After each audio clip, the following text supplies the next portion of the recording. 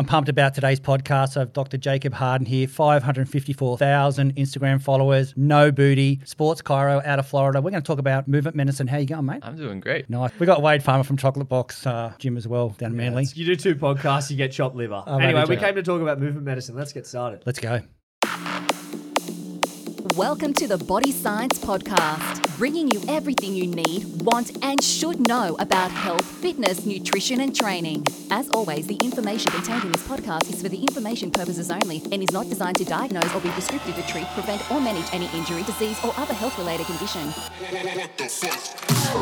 Today's podcast is brought to you by Triandrabol. Feel invigorated and perform at your best in and out of the gym with Triandrabol Test. Ideal for anyone looking to naturally increase testosterone levels to help you train harder, improve strength, reduce body fat, and boost libido. One of the most potent formulations on the market, loaded with high-quality therapeutic ingredients, Triandrabol is for both men and women wanting to improve their physique. Welcome to Body Science HQ, the world of fit, happy and healthy. Today, I'm really excited to have Dr. Jacob Harden on. How are you, mate? I'm doing great. Thanks for having me on, man. Oh, I can't wait to do this one. Wade from Chocolate Box, the massive gym out at Manly. How you doing, guys? Beautiful. We're here to talk about movement medicine. What does that mean, guys? One of the things that really excited me when I was reading some of your prep notes on this is the implementation of active before passive treatments. Yeah, so active is kind of that movement medicine is talking about, like movement is medicine. Yeah. And really it's just this approach that exercise is healing. Exercise is the thing that keeps us healthy. Exercise is the thing our body needs. And we have the ability to kind of keep ourselves going as much as we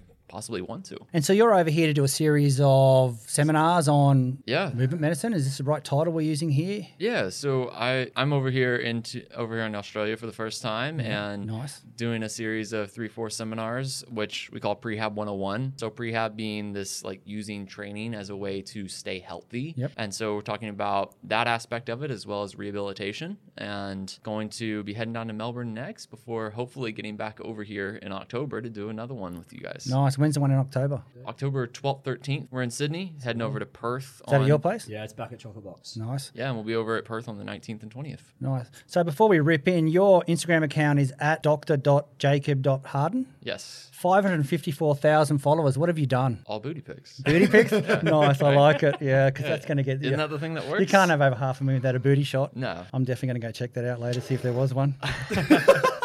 Scroll way back. Yeah, right back to the early days. Yeah. So you started with a Bachelor of Science in Human Biology and you focused on cell and molecular biology out of the University of Texas, and then you went on to do your doctorate in chiropractic degree from Palmer College. Yes. What would make you go from doing cell molecular biology to become a chiropractor? Well, it's, you have a bio degree. What are you going to do with that, right? You got to go into medicine, basically. Yeah. So the cell molecular bio thing, that was something that was just very interesting to me. Mm-hmm. And it was, the way the degree was set up was human biology was technically the degree that I was in. And that gave me all my prereqs for medical school, which was kind of the plan at the time, which also happened to give me the prereqs for chiropractic school. And then I kind of got to go into that cell and molecular aspect of it for a few electives, and that kind of gave me that little emphasis there because it was very interesting. Nice. So you're not like a 60-year-old man on a wheelchair who's clocked up 554,000 Instagram followers at the time. You've obviously done something pretty exciting to get to that level.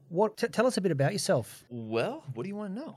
I mean, that's why we're here, right? I can help. How does a chiropractor get 500,000 Instagram followers? Like, what are you doing in the marketplace? What are you doing in the industry in the US that's so exciting? Like, that's massive. So I try and make myself obsolete. Is kind of how I describe it. I try to... Like the way we introduced Wade before? Yeah. Because he is obsolete, right? Is that how we're going about this? Yeah, come on, mate. We're just jumping right in. Just catching right on, hey. I like it. No, You're going to fit in Australia really well. Yeah. He already said he loved the Gold Coast, so we might try and find him a spot. So fun story. I literally got made fun of by an Australian, like literally within 30 minutes of showing up. That means they like you. So that's what I've heard. So I feel like I fit in now. You're one of us. One of the people. Yeah.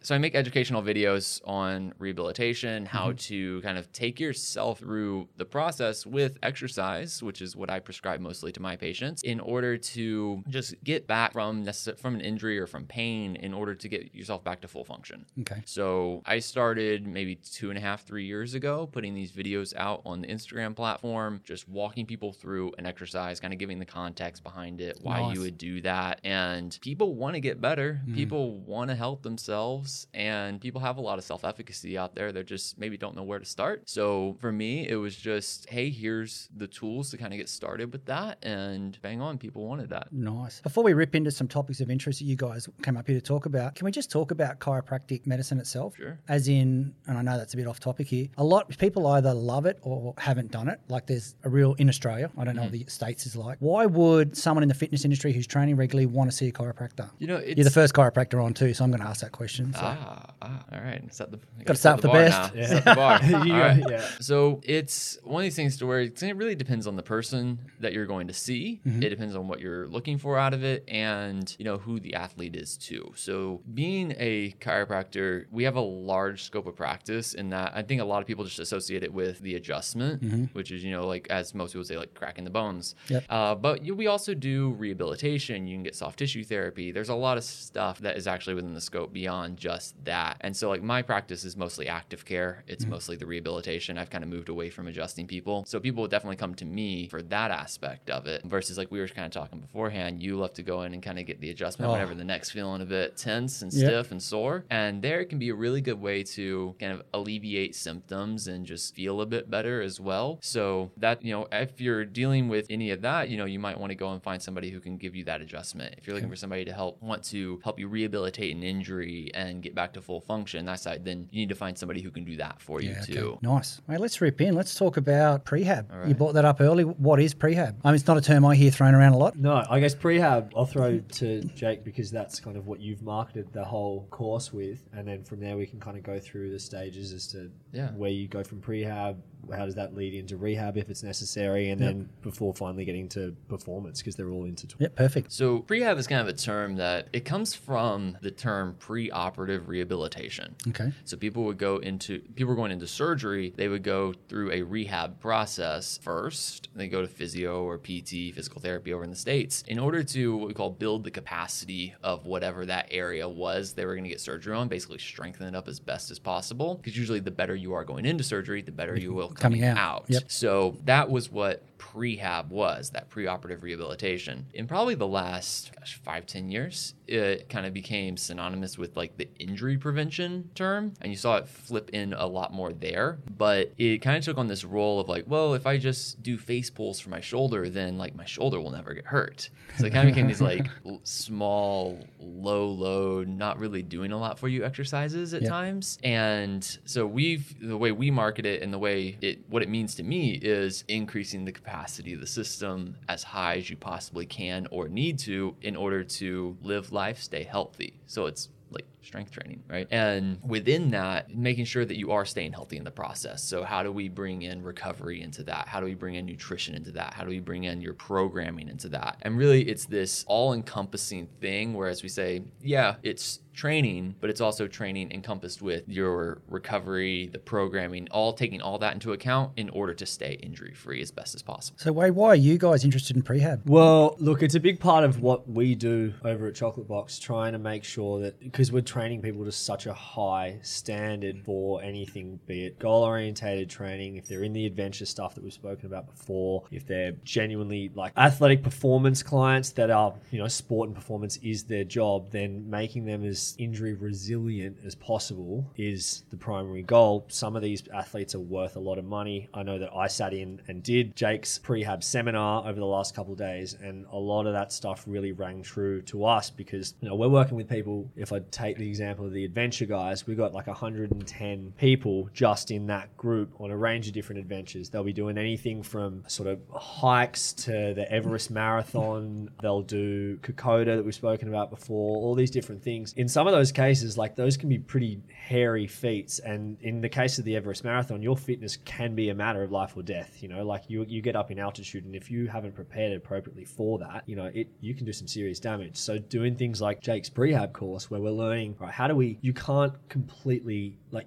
it doesn't matter how much strength work you do. I think you said if you're going to roll an ankle, you're going to roll an ankle. Yeah, you can't prevent injury. Well, we don't prevent injury. And like I'll always use the example, like you can do all the strength training in the world, but you can still roll your ankle. You can still take a fall, right? So we don't prevent anything. The better term is reduce your risk of injury. And kind of as you said, it's preparation. Yeah. Like that's what the whole goal of all this is. It's injury mitigation, really. Like you're doing your best to mitigate what could come about. So taking those on board and then putting them in a setting where it's like, well, let's get you resilient and then let's make you perform. And then you're on your own. Then you got the best chance that you can have at achieving the goal that you want to achieve. So prehab is part of that resilience process? It is the resilience process. Yeah, I would say that it kind of is the resilience process.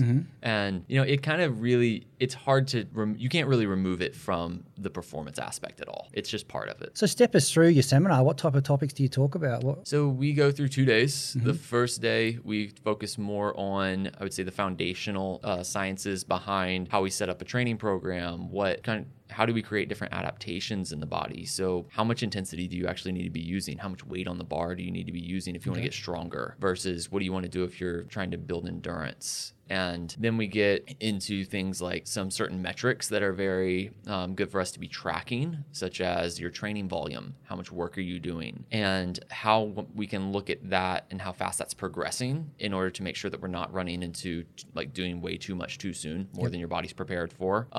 Making sure that you're not running your recovery into a hole. So we have some metrics that we can run on with looking at recovery. And so we focus a lot on that aspect in the first day. The second day, we kind of flip the script and go into rehabilitation. So now someone's already injured. How do we bring them back to full function? Because really, it's not terribly different. It's a preparation process. Again, at the end of the day, you're just trying to find that starting point for someone. So like whenever we have somebody new client for training, right, we need to find what is their baseline starting fitness level, right? And then we need to know, well, where am I trying to take this person, right? What do I need to prepare them for? And so over here in fitness and in training, that starting point's largely determined by physical ability, fitness, maybe how quickly they get fatigued or whatever. In rehab, it's the same thing. You finding that starting point, it's just now symptom tends to be the limiting factor. And then we look for, well, what do I need to prepare you for? What do I need to bring you back to being able to do it? Whether that is high level sport or whether that is going out and just getting a surf or whether that's just,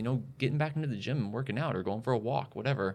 We need to be able to prepare you along that process. So it is just a preparation process at the end of the day. It's just adding in a symptom. So we try and relate it back to what we just covered in that first day, how we're going to use all that, how we use exercise first as our first line treatment, and then go through a range of different conditions that we will see day in, day out. Nice. And mate, obviously the seminars are sold out. It's something people are really into. What is prehab? Is your team really embracing that concept? Man, so Jacob had so much interest that he had to hold 2 separate courses over the same 4 days. Nice so work. Saturday, Sunday, and then Monday, Tuesday. We had a big chunk of our staff jump in on the Monday, Tuesday one. And as a result, because it was stuff that really resonates with who we are and what we're about, we want to build strong, resilient people. They don't all have to be athletes, but if we treat them like athletes, I think that they get the best possible opportunity of achieving their goals, whatever they be. We are goal orientated at the end of the day in everything we do down at CBT. So having our coaches skilled up on the knowledge that,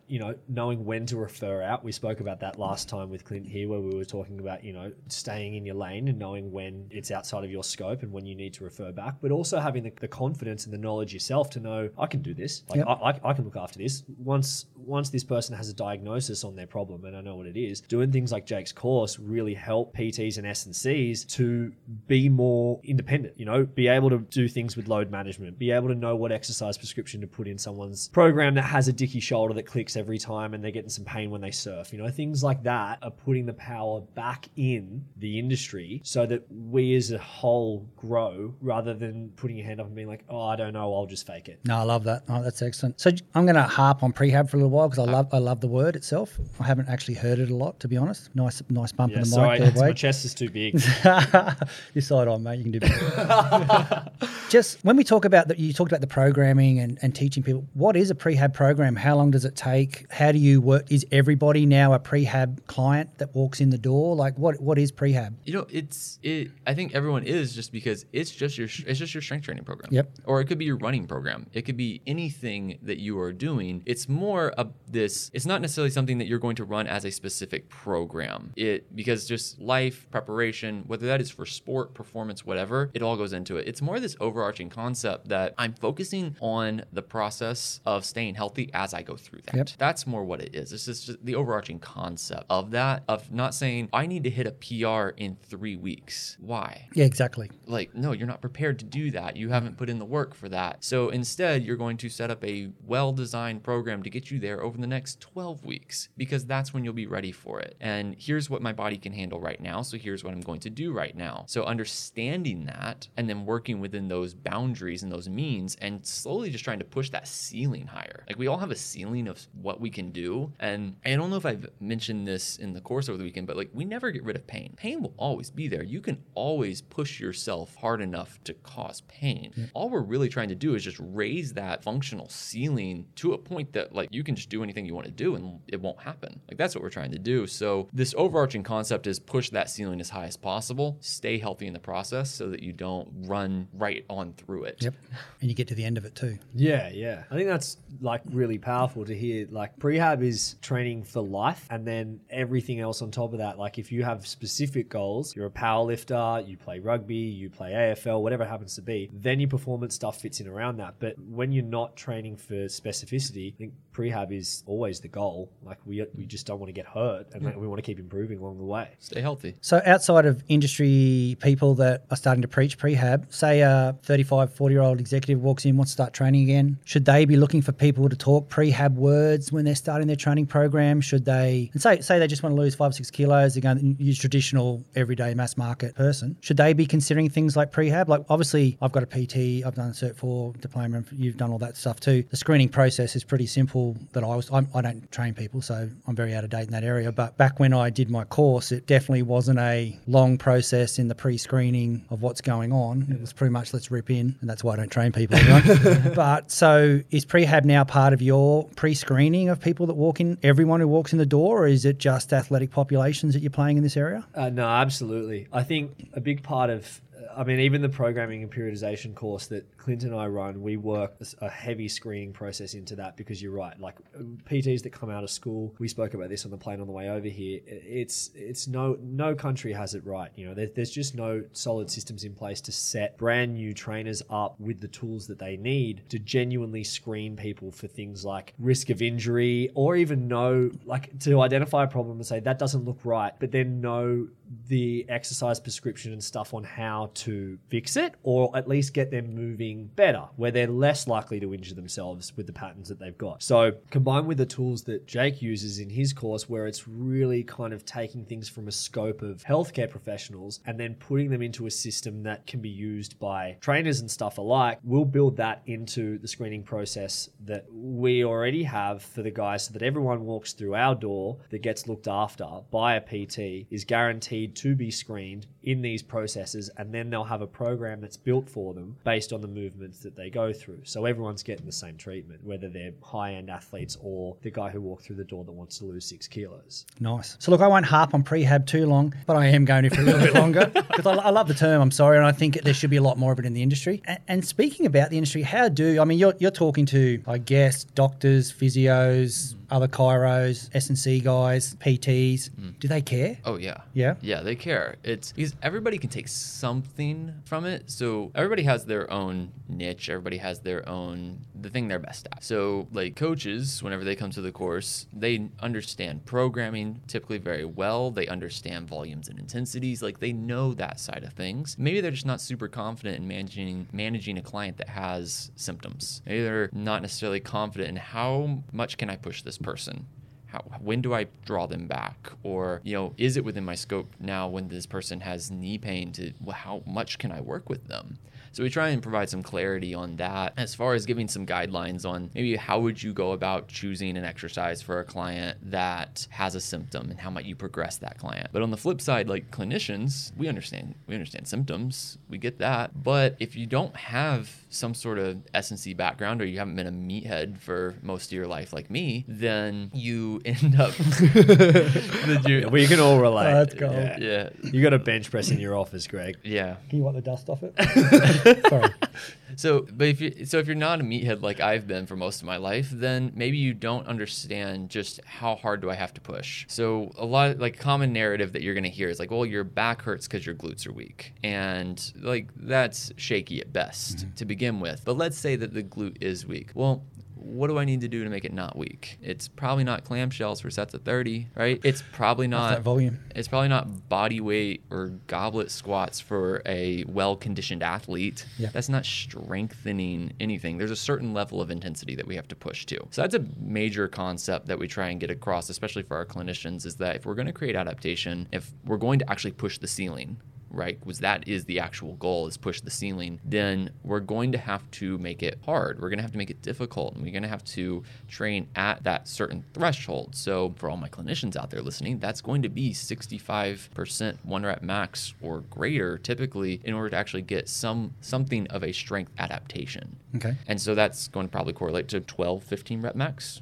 most likely, somewhere in there, which means that client's going to need to be reaching failure. They can't do more on that exercise by the time they start to reach that number. Otherwise, we're not necessarily training strength as much. Maybe we're training a little more, because it's strength endurance, it's kind of on a spectrum. You're more to one end, you're more to the other. So you're probably training either more into endurance, or you're just kind of improving kind of the brain. You're improving the tolerance of the system to where it's making them feel better because they're doing the exercise, which totally has its place. But if you're going to return an athlete to the field, if you're going to return somebody back to sport, you can't just make the pain go away. You have to prepare them to do that. Otherwise, we're going to continue to see these super high re-injury rates that we don't want to be seeing. And so that's where, your end-stage rehab cannot be, oh, it feels better. Your end-stage rehab needs to be, oh, you're now prepared and you're stronger, and that tissue is ready to get all the way back onto the field and perform at a high level. And so that's what we want to bring in for our clinicians, is kind of bridge them into that S&C side of things, because not every clinician has a great S&C to refer out to. Just like every S&C doesn't have a great clinician they can refer out to. So they need to understand how to manage symptoms a little bit better too, and make modifications for their clients' training so that we can continue to train day in, day out. Yep. Well, this is super refreshing, because it's stuff that if you know anything about these concepts, you understand. Like, banded exercises are not enough to overload a movement to the end where you're going to keep yourself from injury. They're a good starting point for a lot of people, and then depending on rep ranges and stuff. And they do look great on Instagram. Do you do many in your 554,000? Actually, I use bands all the time. See, actually, if you want to get your Insta up, kids, banded exercises. They look good. But we use them in the concept of warm-ups Yep. a lot of times, because they are going to be very low fatigue. They're going to be something you can do a lot of reps with, get a nice burn, get a little pump, Yep. and they have their purpose for that. Maybe for someone who's not very well trained, they could definitely be overloading in that case. And so maybe they're a great starting point for strengthening for someone maybe who's working at it as a home workout program. Right? That totally has their place. But you're going to reach a level where they're probably not going to be it anymore. You're going to have to provide some external resistance. You're going to have to pick up something heavy, right? I don't care if that is a kettlebell, barbell, or a rock in your backyard, but you're going to have to do something in order to push the system more eventually. And speaking of change and pushing, is this prehab concept being reassessed every number of weeks as part of the programming of an athlete? Like, is it something you step back and go, okay, we've hit that 8 weeks or that 6 weeks of this program? Are you then... Well, it's constantly, like we said before, where you're looking at things like training volumes and looking at sort of intensity and load and things like, intensity and volume and things like that. So without overloading it, you can't get stronger. You're going to stay, if you keep doing the same thing with the same band for the same amount of reps, how can you expect a different result? And these are the things where you have to train to the amount of load that you're exposed to in a day-to-day. I would imagine that if sorry, I didn't mean to cut you off. No, go. Say we've been through the program and we're kicking goals, we're really happy with where we're at, and level 2, to simplify where we're at, is it a prehab again? Is it build resilience again? And is it then programming, or is it once you've hit prehab, you're pretty much on the trail to wherever you want to go? Well, so I know that's a stupid way to say it. No, but it's all right. It's all I'm good. trying to dumb it down for the everyday people like myself. This is why I say it's an overarching concept. Yep. Because it's continuous forever in that, well, let's say that you hit a certain goal at the end of your 6 weeks of your whatever strength training block you were doing. Yep. Well, what do you do next? And that's what that's the exact time I'm talking about Yeah. now. So do we just not train? Yep. Well, no, we just keep going. Yep. We just keep doing something else. Now, as we go along, we need to make sure that we're not jumping too far ahead. We need to make sure that we're backing off whenever our body tells us to. And that's kind of that overarching concept that I'm talking about, and that it is the training program. It is the performance program. It's just the concept of staying healthy within that. So let's say that you finished up that 6-week block of training, and let's say that you were doing 12 sets for your quads. Yep. Right. So you were doing 12 sets of work. That's your volume of the quads. Well, because 12 sets is typically what you're adapted to, we'll say that's your average. It's probably not best to start that next block of training by adding in a 3rd and 4th day of quad work and jumping your total sets to 20. You're probably just not ready for that yet. So say we're ready to switch training programs a little bit. Like we're kind of bored. We're kind of stale with it. We want to integrate something new. Well, this is where we can take a look at how much was I doing over here, because this is what I'm accommodated to. This is what my body is adapted to and ready for. So maybe we boost that 10%. We're ready for, we can try, maybe we give ourselves a little bit of a 10% buffer, and we were doing 12 sets. We're now going to give ourselves 13 sets, maybe 14 sets, and we're cool with that. We split that across however we decide to do our new training program. Maybe that we were at 2 days a week. Now we're moving to 3 days a week. So we were at 6 sets a day. Now we're going to move that more towards 4 sets a day, because we're going to make sure that we're not jumping into that, oh, now I'm doing 20 because I added that extra day of work in. Then you're excessively sore. Then your knees start hurting. And really because you just jumped into doing too much too soon. Yeah. If you didn't have an idea of what you were doing in the first place, how are you supposed to know what how much you can push forward beyond that? I think we should be really clear too that prehab isn't rehab. Yeah. We're going to get into rehab, and that's what I'm really trying to get to now. Yeah, I really want to hammer home prehab, because I said it 10 times already. It'd be a habit if I say another 11. But it's something that I really love to hear about in the industry, and I really want people to understand what we're trying to say here, because to me, I'm still skating on, okay, I get what prehab is. Is it something that's repurposed? Is it re-looked at? Is it the initial process? And you nailed that just then in what you said to me. So continuous process. You're not hurt. You don't want to get hurt. Yep. Right. And another concept that we need to bring into that, though, is if someone does feel pain, if someone does run into a little bit of a roadblock, it doesn't mean it was all a failure. Yeah. Right. Because the thing that determines whether you're injured or not is just how disabling is it for you. Like we all kind of get a little sore. We all kind of wake up randomly and our knee hurts a little bit, and you just kind of you truck on.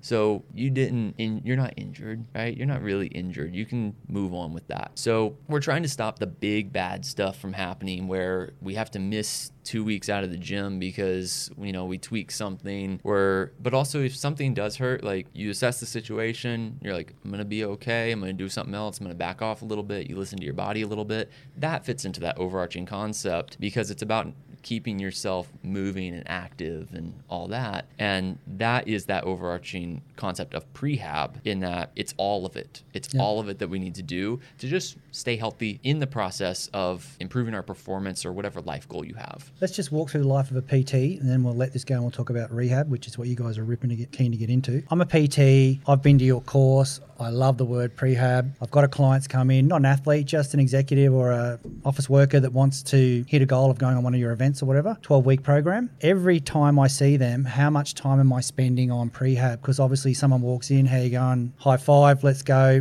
Here's your program, let's start. Like I assume the prehab part, and you keep talking about, is assessing and talking. So how is that done from a PT perspective? Not clinical, but from a PT level on a session-to-session basis? So I think you said that they're walking in, but then eventually the goal is to get them onto one of the more specific goal-orientated programs? Like, let's just say you've signed someone up for 12 weeks. Keep it really simple. You sign up for 12 weeks and it might be, I want to lose a few kilos, get fitter, kick the footy with my kids, whatever it is, okay? It doesn't need to be walking up a mountain and stuff. So they've come in and you've gone through the prehab process, built a bit of resilience, told them they can lift a little bit heavy, don't be scared to get under a bar, the type of things that people are nervous who walk into a gym about, that everyday people. So you've been through that process and you've got a program in place and you've discussed it's 8 to 12 weeks, whatever it is. So you might be seeing them twice a week. Cool. Okay. So how does it look for a PT? Because I'm trying to get this at the basic, because PTs are the volume of people we're talking to here at the moment. So someone comes in, how much time or what type of things are you saying they should do leading into a session? Because we've all trained with a PT. You rock up, like I said, high five, how you feeling? I feel good, mate, let's go. Is that it? Is that enough in that prehab programming you're talking about? Or are you assessing how did you feel? I would say that, look, the prehab is the programming. So if they're seeing me twice a week, and let's hope that they're at least at the gym another 2 days without the presence of their PT there, at least on those 2 days, their program would be entirely based around prehab work, keeping them injury resilient and stuff. There's nothing to say that program cannot still achieve performance goals for them. Absolutely. If they want to squat more or deadlift more or bench more, be able to run faster, we can still build that in as a kind of goal that's still in touchable distance. And then the other days, they're fitting in their runs and their swims and everything else that they like to do, maybe the CrossFit type classes and stuff. But in the days where they've got heavy guidance by a PT, those are the days where they would be doing their prehab work. They're doing those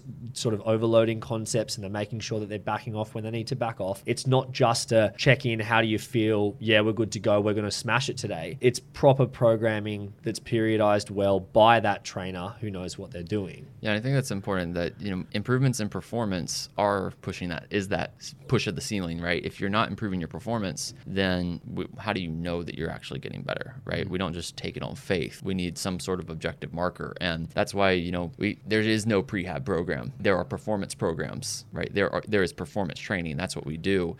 I call it prehab 101, but that's only because, staying injury free through strength training and positive mindset 101 just wasn't really taking off. So we needed some sort of marketing term. So you can't wait. Yeah, it's too long. What did we speak about characters last time? It doesn't. We're gonna have to come up with some sort of acronym, and obviously we love the prehab term. Yeah, so. I do. I'm all over it. I might get a t-shirt made. So as you're in the business, the way I would see it from the PT standpoint is, yes, you say, hey, how are you feeling today? That's a really good start. Hey, how are you feeling today? Because let's take 3 scenarios. You have a client who comes in and they're feeling average. Cool. They're probably ready to stick with the plan that you put in place because the plan was part of it, and now they're ready to stick with the plan. But what comes in if they're stressed and they haven't slept well and they're feeling a little trashed? Yep. Do you stick with the plan, or do you as the PT say, what, maybe today's the day that we need to scale back a little bit to make sure that we don't overly fatigue an already fatigued system? Or what happens if they come in, they're like, wow, I'm feeling so freaking good today, and you go through your warm-up sets and you get to that first working weight and it's like, it feels like it's so light. Well, do we just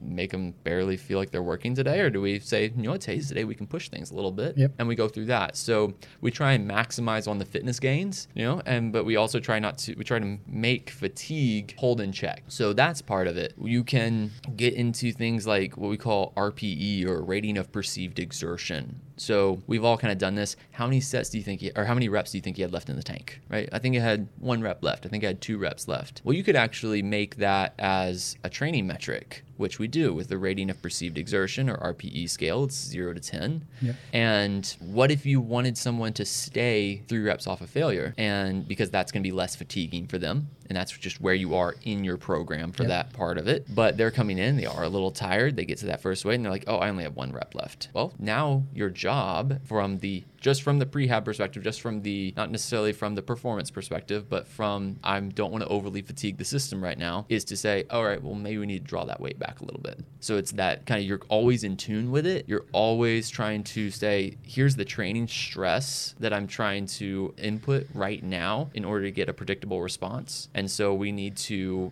stay on top of that. And so we're always just kind of in this like give and take communication side of things in order to make sure that we do that, in order to make sure that we hold that where we want it. You could then, then you're just going through the session. After you finish the session, you could say, hey, how hard was that session today overall? 0 to 10. And that's a metric that you can keep. We call that the session RPE. If we see people running into 8, 9, 10 out of 10s day in, day out, well, how sustainable is that going to be? Exactly. Right? So you probably want to have some, we're all pretty familiar with the concept of light, medium, hard days. So you want to have some lighter days, you want to have some harder days, you want to have some medium intensity days. So if you rated that session as a whole 0 to 10, and then you could say, all right, well, 7 to 10 is hard, 4 to 7 is medium, and 1 to 3, 1 to 4 is easy. Oh, well, now I have a plot where I want to get. If it's getting way too hard for this person, then maybe that's time for a deload. Maybe that's time to pull them back a little bit. Or if everything's been super easy, maybe it's time to push a little bit. I know that, and we spoke about this a little bit on the plane as well, but we use these examples in the course that we run where we're talking about if you get a good coach that is familiar with these concepts of like RPE and volume and stuff, when you get a hard number on this, you can really get to know the person in front of you, like the amount of load that they can tolerate in a session, in a week, in a full month, and then sort of back it up from there. Clint will use the example of an athlete that he was working with when he was in the NRL, where they had his number dialed down so well that they could guarantee if he was going to get sick, get injured, something was going to happen and it was going to impact on performance to within 50 units for the week. Wow. So they knew that by calculating that number, they needed to keep him within plus or minus 50 units. Otherwise, he wasn't going to perform at the game on the weekend. That's crazy. So, mate, just before we rock on the resilience side, you deal with a lot of elite athletes, and Jacob, I'm sure you do too in the States. Got a few. How do you actually set resilience levels with an elite athlete? Because there's two sides. There's one, there's a little bit starstruck on the left, and on the right, you're thinking, well, if they're an elite athlete, they must already be at that level. So they're coming into you to see you guys. How do you set that with an elite athlete? I guess it's different for the both of us because I guess if they're going in to see you, they've Probably already admitted hurt. that they have a problem. Yep. Whereas if they're coming in to see me, You do a lot with Manly pre-season and things like that. So, so I guess we're looking at it from a performance standpoint where everyone is kind of resilient and ready to go. Whereas Jake... So you harping on the resilient side of the prehab in those early days with those guys? Are you... Definitely, yeah. Like a big part of their programs and the side that we don't get to look after is that everything else before they get to us is resilience. Yeah. So that when they can come in and see us, normally our goal with these guys is like we ask for the what the goal focus of the session is going to be, what do they want us to do. 9 times out of the 10, they just say flog them. Like these boys need to work and they need to work I'm sure hard. that's not in your seminar. No. Just flog them. Just flog them. That was my training that I did years ago. So we get to those stages where they say that like these boys need to work, they are resilient and they are ready to go. So then we get the metrics in place for making sure that we're ticking the boxes on, well, what energy system do we need to work them in? Like let's get some specifics in place. It's one thing just to say these boys need to work, but do they need to work for a long time? Do they need to work for a short time with minimal rest, a short time with longer rest? Do they need to work heavy under load or do they need to work in a cardio state? When we get that information in place, then we can figure out, well, this is how we're going to handle this elite athlete. And then you've got to take the starstruck side of it away, peel it back for what they are. And they are a human that needs to exercise. Yep. The only difference is that some of these humans are worth a lot more money than others. So you have to make sure that you tick every box along the way so that they don't end up in a position where they're not getting paid to play. Yep, nice. From my side of it, they're usually coming in already with an injury. They're dealing with some sort of pain. So my goal is to make sure that they can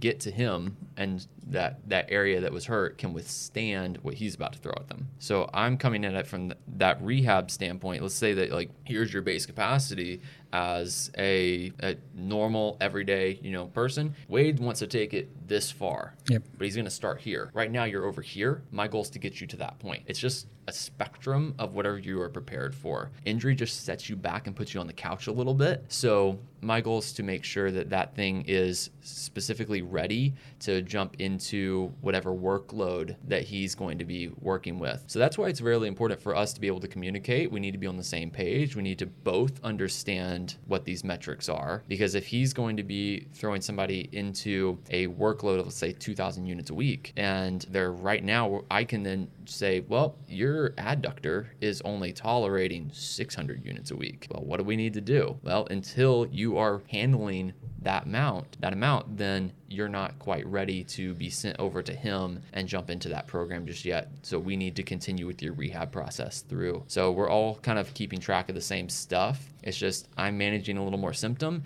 He's setting up more energy system development and getting people ready with these specific adaptations to go into play and perform at their highest level. And in Australia, are we using the same metrics? Yeah, definitely. Yep. These are pretty much worldwide. And I guess the reason why we tend to use them is because most of the data that's out there and peer reviewed in literature and stuff is using these metrics. Yeah, because sets and reps don't follow the imperial system. Yeah. That's nice. Has that been 40, 50 minutes already? Wow. We're only like just on the first topic. Oh, yeah. Okay. Sorry. It's always about Wade. I've got a little We did. girl's bladder. Rehab 101. Why should a personal trainer, strength coach really care about rehab when there's allied professionals around that can deal with that? Let's open that up. I'll start, but then I'm going to quickly throw it over to Jake because I know that without a diagnosis, it's not a PT's job. So first they need to figure out what's going through it. But once that happens to be the case, like we've spoken about before, a lot of it needs to be exercise selection and done in a gym.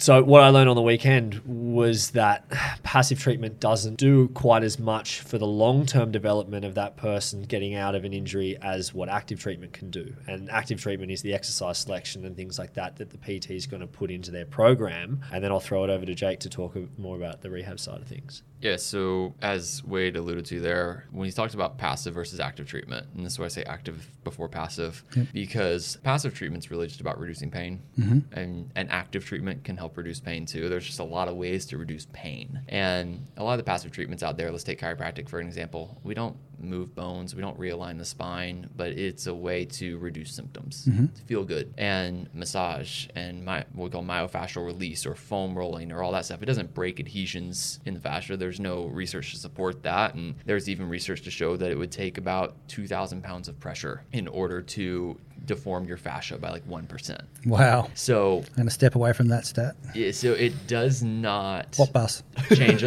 So it doesn't change a lot of physical stuff. But what it can do is it can alter the symptom. Like, I give the example of like a kid scratches his elbow, he scrapes it up, runs to his mom kisses it, kiss the boo-boo, and all of a sudden it feels better, right? Obviously he didn't hurt from lack of kisses.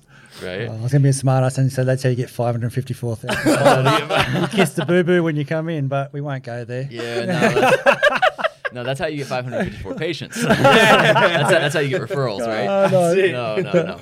But so what had happened there is you consoled him, you made him feel better, you gave him some warmth, there's human touch there. All that is going on in passive treatments. Okay, yep. Okay, it's like, a warm hug can sometimes make you feel better. Yep. Just not thinking differently can make you feel better. So exercise for pain reduction, and let's say that we are prescribing those clamshells 3 sets of 10 when it's not nearly enough to strengthen you. Well, what did it do? Because it obviously helps a lot of people. Well, maybe it built some confidence in you. Maybe it altered the sensation of the area by giving you a little muscle burn, because we know that can happen. Maybe it made you just realize you're not broken and fragile, and it built some self-efficacy, and it put the ball back in your court, so you changed your perception of how you viewed your pain. So active can do all that. Now, sometimes somebody comes in, they're like they have super high self-efficacy. They're like, no, I literally just want you to give me a massage so I can go hit the gym today. So maybe that's all they need, right? Maybe I don't need to give them anything else. Maybe that's exactly what they need right now. So as the role of like what the PT can do in rehab is, one, you can find some ways to just help this person keep moving, help them keep their confidence, help them realize they're not fragile or broken, and that they can maintain that self-efficacy and they can maintain just kind of moving on forward. While maybe what I'm doing is I'm trying to poke the bear a little bit more. I'm trying to feed into those symptoms a bit more and help desensitize them through some specific exercise selections. And I'm a little more focused on pulling things back and pushing things forward off of the symptoms. Whereas maybe what Wade's doing is saying, hey, let's work where we can work and let's do what we can do and find alternative options, because I'm an expert in this and I know how to keep you strong. Because as we said earlier, the better you are going into, say, surgery, the better you are coming out. Well, the fitter you stay, the less chances you have of jumping back into training, overloading you again and sending you back into like a flared up state. So we don't want that. We want you to stay strong. So I would say that while I'm, over here poking the bear and trying to, not piss things off and actually calm things down, he's over here trying to keep this person strong and moving and everything else. And that's invaluable to me as a clinician, to have someone like that can just say, oh yeah, no, like I trust Wade that he's going to be able to work with you, and like your hamstring's going to be okay and your shoulder's going to be okay, and we'll be able to keep doing our thing over here, and he's going to take care of the rest. Nice. The referral system in Australia, mate, is it a direct referral, or is it a client walks in and says, my chiro, my physio said I should do this? How's it working here? It differs case to case. At least for the guys that I work with, it's a direct referral. Yep. I think obviously in an ideal situation it would be as we have it set up at the box, where we've got treatment rooms within the gym, and so our physios and massage and stuff are in-house. Yep. So I can just hold their hand and walk them straight in, and then we get the session notes afterwards. If it doesn't work that way, which it doesn't for most gyms, and they have external treatment facilities that their clients and stuff go to, it has to be an open line of communication. I would hope that for every client that goes and sees a healthcare professional, that one of the first things that happens when that person walks out is that the session notes or the minutes from that session that are typed up get emailed to the coach who works with them. I have no doubt that you would do that with anyone you work with. And anyone who's good does that, just as I CC any healthcare professional who we're sharing a client on into the program that gets written, so that they're across on it, and then at the finish of that program they can see the progress that they've made, and then we can have a conversation again on where to from here. That was 4 weeks, what about the next 4? Okay, nice. You guys want to chat about performance? Yeah, let's do it. That's Wade's realm. So. I guess, look, performance is going to be the icing on the cake. That's the point where we've got these people resilient. Yep. We've rehabbed them through injury if it was a process that needed to be gone through. And now we're at a stage where we're working specifically on making this person achieve goals. Everyone's going to be different. It doesn't matter whether they're an endurance athlete, a strength athlete, a power athlete, sport specific, whatever it happens to be. Performance is going to be it's entwined in everything that happens throughout the prehab process, so that they are improving and performing. But when we've got them at a stage where we know they're resilient, that's where we start to push the envelope. And we can get things going, like the hard sessions we spoke about with Manly and the guys that come in here. That's what I would deem as performance. That's where these guys are robust, strong athletes that are being pushed to their limits to prepare them for game day. Do you deal a lot with Donnie in that area? Does he come in and check out what's going on and have a look? And for those you don't know, Donnie's the head of human performance at Manly. Yeah, so Donnie Singe will basically always be in the session. He's hanging out at Chocolate Box. Whenever the boys get out are of there. the box, Donnie. Get out, go home.